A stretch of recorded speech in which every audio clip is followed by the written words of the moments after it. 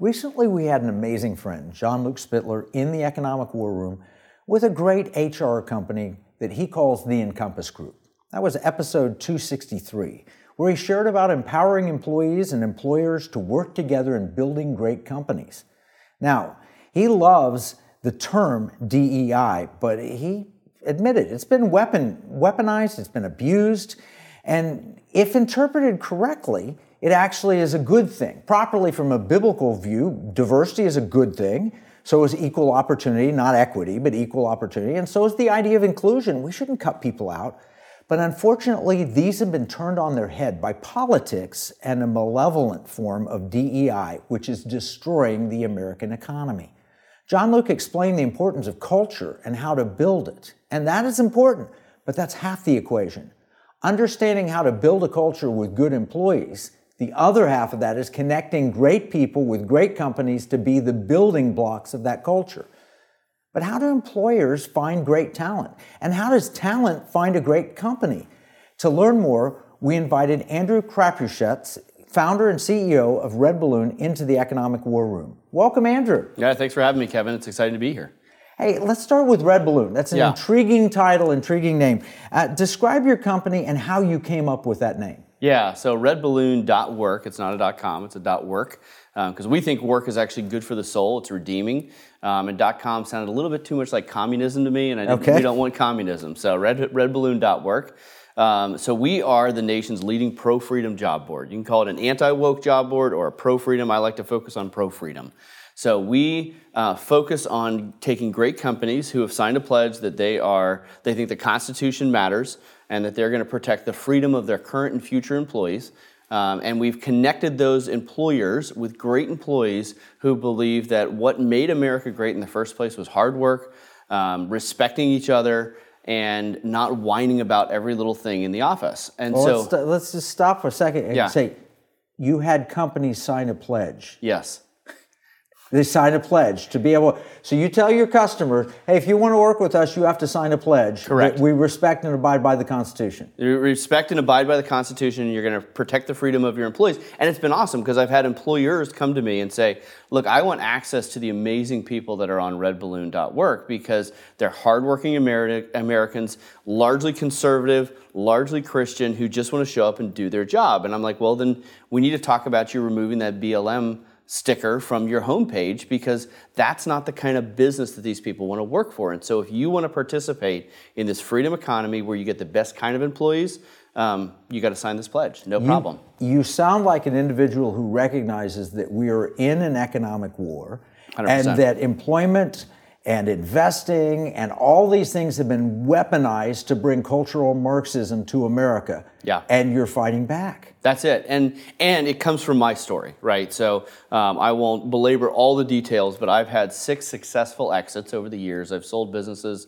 ranging from a couple $100,000 to many hundreds of millions of dollars. So some very large exits. And what I found is those people are using that money. They take control of the business. So businesses that I founded, I got fired from because I'm an unapologetic conservative Christian CEO, and they just were not comfortable with that. Even though the business is growing 25% a year with a 40% margin, that wasn't good enough. I was fired for perception, not performance.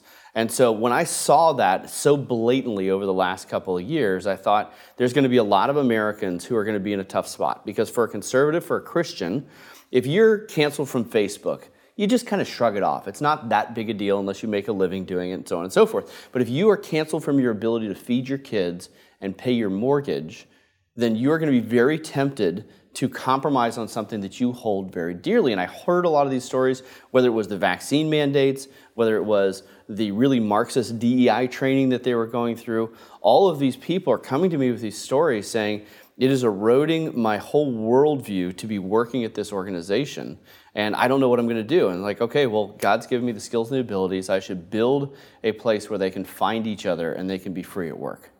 That is economic warfare. It's economic warfare when you tell a person you'll lose your job unless you conform to what we want. That's right. It's a means of canceling people, but also canceling culture entirely. Right. And now what you've got is, it sounds like it's not a hiring site. You're not a job website. you are actually advancing freedom for willing participants, both employers and employees. That's right. So, and this should be encouraging to Americans. So we founded RedBalloon.work about 2 years ago, and we've had over 3,500 businesses join the platform and say, yes, I want to hire those kind of people. I'm willing to sign that pledge. And so they post their jobs, and they're now hiring through this platform. And we've had over 1.5 million job seekers on the platform looking for opportunities where they can be free at work. And Kevin, this is the only business I've ever run where I get these unsolicited thank you notes from perfect strangers. I had a lady in Texas who wrote me and said, I just wanted you to know you saved my marriage, because my husband was working at a job where he was swimming in this woke water all day long, and it affects your worldview. A lot of that DEI training is really a liturgy designed to push a worldview a certain direction. And so he's living in that, and you can't help but bring that stuff home. Well, he now works for a company that he found through RedBalloon. He's free at work, and she said, our marriage is better, our kids are plugged in, we're going to church again. Your vocation is such an important part of who you are. And if you can be free at work, you're going to have an opportunity to be free in all these other aspects of your life. So it really, God has laid this on my heart that I needed to do this. I fully intend to turn it into $1 billion business. Well, we are the majority. Absolutely. I am fully convinced we're being lied to, being told that we're the minority, and they're cramming this stuff down with the hope that they can brainwash us fast enough that the majority doesn't stand up. That's right. Well, you've got on your blog, I found 3 of them that I thought were fantastic on DEI. And let's start with the first one. You don't call diversity. What do you call it? Divisiveness. Explain that. Yeah. So when you are taking the problem with CRT and the whole idea around what they call DEI today is you are putting people in categories that are inherently going after each other, right? And so it is basically saying, regardless of your performance, regardless of your background, regardless of your education, we're going to give you a promotion, or we're going to deny a promotion, we're going to give you a job or deny a job because of those aspects, rather than the meritocracy that made America great in the first place. Performance. And so it pits every employee against each other. And so that, of course, is going to drive divisiveness in the workplace. Well, I've got some statistics here. You quote that 60% of people are afraid to speak up, which creates emotional detachment. 91% are required to be indoctrinated, and they're spending $8 billion a year for this training on DEI. Only 33% of employees are engaged, happy, or excited to be at work. Now, we're going to have to pause there for a break. When we come back, I want to dive deeper into divisiveness, and then we'll talk about the E and the I. Andrew, I've been reading the blog that you put at redballoon.work. Redballoon.work. There's a blog there, and it says, quote, a November 2022 survey of hiring managers by resumebuilder.com. It says 1 in 6 have been asked to deprioritize hiring white males. That's right. That's right. 48% have been asked to prioritize diversity over skills, experience, and other qualifications. 53% of hiring managers believe their jobs will be in danger if they don't hire enough diverse employees. Is that really true? Yeah, and the last one is 70% of the hiring managers believe that the company is just virtue signaling, that they don't actually believe it. But this is a broad survey that hit a lot of hiring managers, and we're hearing this all the time. Wells Fargo, who was interviewing black women, mostly to hit a quota even for jobs that weren't open. I mean, think how insulting that is to a person. Because of who your parents are, because of how you were born, I'm going to give you an interview for a job that doesn't even exist. I'm going to waste your time, and you're just checking a box for me. That is so dehumanizing of a human being. Even when you get hired, no matter how skilled you are, everybody's question, well, they're just checking a box. That's right. I mean, by contrast, what was that movie? There was a movie about the computers at NASA. Kevin Costner was in it. Right. And it was all these black women that were genius 100%. mathematicians, but they couldn't even go into the same building. We've gone so far now that we're elevating them, but not even, we're taking people for their skin color and not for their capabilities. That's right. And I'm going to tell you a story, and this might curl your hair a little bit, which you've already got curly hair, so it's fine. Yeah, and I don't. So I was talking to an executive at Microsoft, and she said that she had an American flag for her background for Teams. And the HR department called her the next day and said, so that is triggering to some of our employees because it's a sign of white supremacy in the workplace to have an American flag. So she was told, you may not do that again or you're going to be written up by HR. The next day, another coworker had a picture of a black man being lynched, and it said at the bottom, a good man died at your hands today. And basically, it's right out of that CRT playbook. So this is what DEI has become in the workplace. And they didn't get reprimanded for that. Not only was it not reprimanded, it was celebrated.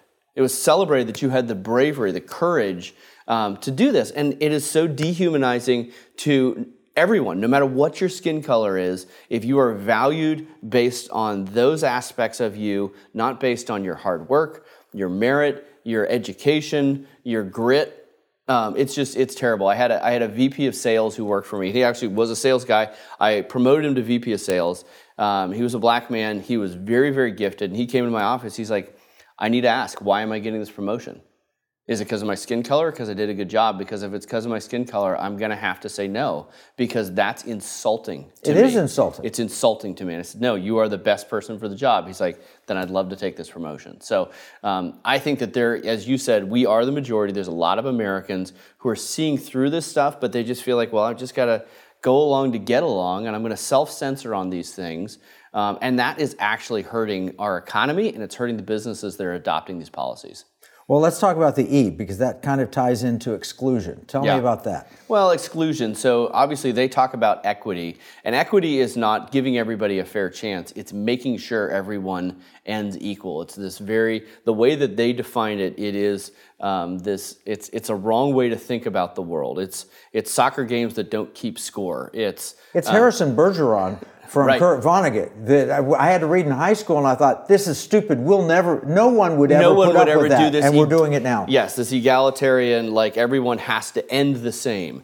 And so what we say is and the problem is, I think you mentioned these are fine words: diversity, equity, inclusion, and they've just been weaponized. The same way that pronouns have been weaponized, right? We learned about pronouns in kindergarten. They're an okay thing, but a lot of people are using them as a bludgeoning device to push a worldview, and that's what's happening. So this equity is an exclusionary thing. It's saying, look, if you have worked really hard to get to here, we are going to have to drag you down to put you at the same level as someone who has not worked as hard. And that's what really hurts the workplace. Which in the blog, it shows labor productivity, output per hour for all workers is dropping dramatically from 2020 to the first quarter of this year. I think it was down the most it's ever been down. That's right. And you look at Silicon Valley Bank, and I talked to people at Silicon Valley Bank. They went through a weekly microaggression training. So every week they got a dose of microaggression training for the entire company. Well, what happened is, he said, there were people in the credit department that knew that the bank was going to fail, but they knew that it would be considered a microaggression if they talked to anybody about it. And so you lose all innovation. If you can't argue over things, if you can't discuss things, there is no innovation anymore. There's no identification of major problems for the business. And so that's what happened at Silicon Valley Bank, and I think is happening in a microcosm all across the country. Real people lost real money because of that bad policy. That's right, and that's what that exclusionary, it's excluding the ability to interact, to debate, to work hard together. If you have to walk on eggshells around all of your coworkers because you never know when they're going to get offended, then your business is going to really struggle and or fail like Silicon Valley Bank did. Yeah. All right, let's jump to the I, which the blog labels ineffective. Yep. And then there's a story at the beginning of it. I've got to read this because I'm a huge fan. You look around, you can see Winston Churchill. This is like Churchill's World War II. I love history. Yeah. I love World War II. And I love the British Royal Air Force and the Spitfire and all that. Let me read this quote. In the World War II Battle of Britain, the Royal Air Force, RAF, withstood crushing odds to hold off the Germans. Badly outnumbered, the British boasted the best pilots and aircraft in the world, and their underdog victory led Winston Churchill to proclaim, "Never in the field of human conflict was so much owed by so many to so few." And then it goes on and says how things have changed. Recently, journalists discovered that the RAF is now turning away qualified pilots and instead selecting team members based on race and gender. A leaked email reveals that managers were desperately trying to fill diversity quotas. I don't really need to see loads of useless white male pilots. I am more than happy to reduce boarding if needed to have a balanced BAME/female/male board. There are mountains of studies from left-leaning outlets showing that diversity training fails to change attitudes, doesn't increase diversity, and isn't helping companies meet CEO diversity goals. So bottom line is World War II proved that if we will take people based on their merits and capabilities, we can be successful. When we don't, we violate everything and we don't even meet our goals. That's right. And it's just logic that tells you it's ineffective, right? Anytime that you are making a selection criteria that is not based on who can do the job the best, it's insulting to everybody, and you're not going to do very good work. And we have lots and lots of stories of businesses who have shot themselves in the foot because they cared more about the skin-deep diversity of what your skin color is, rather than can you deliver great value to our customers, can you drive our business to be effective? Well, we're going to have to take another break. When we come back, let's talk solutions. What is RedBalloon doing to solve this problem? I love it. Andrew, I've been reading on the blog, and here's a quote. The Bureau of Labor Statistics found that worker productivity has declined for 5 straight quarters and is falling at its fastest rate in 75 years. Then it says Gallup's State of the Workplace found that 47% of all U.S. employees will be looking for new jobs in the coming year. That equals nearly half of the U.S. prime working-aged workforce, even after the Great Resignation of the past few years. So put those two together. How does RedBalloon help solve this problem? Yeah, well, and obviously part of the problem is people are looking for happiness, and obviously we know they need Jesus, right? Just straight up, right? There it is. But I think that's part of the reason people, they see their vocation, they see their job as an opportunity to feel meaning in life. And the reality that's biblical. And it is. It is. Absolutely. Work is created by God. If you don't work, you should not eat. That's right. That's right. And so, but they're struggling with this because it is ineffective. It is divisive. And so they're in these workplaces. And think about it like this. If all of your staff here spent all their time, or a vast majority of their time, working on something other than work, how would the business do? Well, you'd be a frustrated boss and you'd go out of business, right? And so what is happening with these businesses is they're focused on something that has nothing to do with their business, right? We talked about Silicon Valley Bank, but there's so many examples of this. We talked about the $8 billion that's spent. That's just spent on the trainers for DEI, not the lost productivity, not the demoralization of the workforce that you're putting all those people through. So that's where RedBalloon.work comes in. We said, look, we want employers to be able to live in a free society where they can hire the best people and not have to worry about those things. And we want employees to be able to succeed based on their own merits, not based on their skin color, who their parents are, any of these other things. And match their skills to the job requirements rather than we have to promote someone of this skin color into this job. Well, that person could be miserable if they can't actually accomplish in that job. That's right. And I've fired many, I've hired thousands of employees, I've fired people. And often when you let someone go because they weren't good at their job, they're grateful later because they're miserable. When you are in a job where you're not happy, you can't feel fulfilled. And so if you're hiring someone based on skin color or based on any of these other criteria that are protected categories, that's going to hurt you. Now, I will tell you, for small businesses in America, hiring is terrifying, because if you go into that interview process, if you ask the wrong questions, you might get a lawsuit. Right. But if you don't ask those questions, you might get a bad culture fit, then get a lot of heartache, and then get a lawsuit. Right. And so I will tell you the number of businesses I've talked to through RedBalloon who are just terrified of that hiring process. So here's what we do. So we are a job board. In other words, you can go post jobs. You can look at our resume database, which is really the largest resume database of job-seeking patriots in the world. So you can do that. Or what we started for a number of our smaller businesses, they said, can you just take over this hiring process for us? Because you've done it before, we have a labor lawyer on staff, we can take care of this for you. So what we'll do for a small business is we'll come in, we'll help you write a job posting, we'll do a comp review, we will help you think about the hiring process, we'll build an interview rubric based on the cultural distinctives you want to try and accomplish. Then we'll go and post that job multiple places, we'll direct source people for you, and then we'll do a first cultural interview for you to make sure that that person's going to be a skill fit and a culture fit for your business. Now, you could find a recruiter that might do a lot of these things, and you're going to pay $20,000 to $40,000 if you do that, if you go down that route. And so what I did is I said, okay, what would I want as an employer? I want to know that I have a fixed cost, I don't have a weird perverse incentive, I want to focus on getting the right people in the door so I can just focus on my work. So we charge a flat $4,500 for us to do this entire process.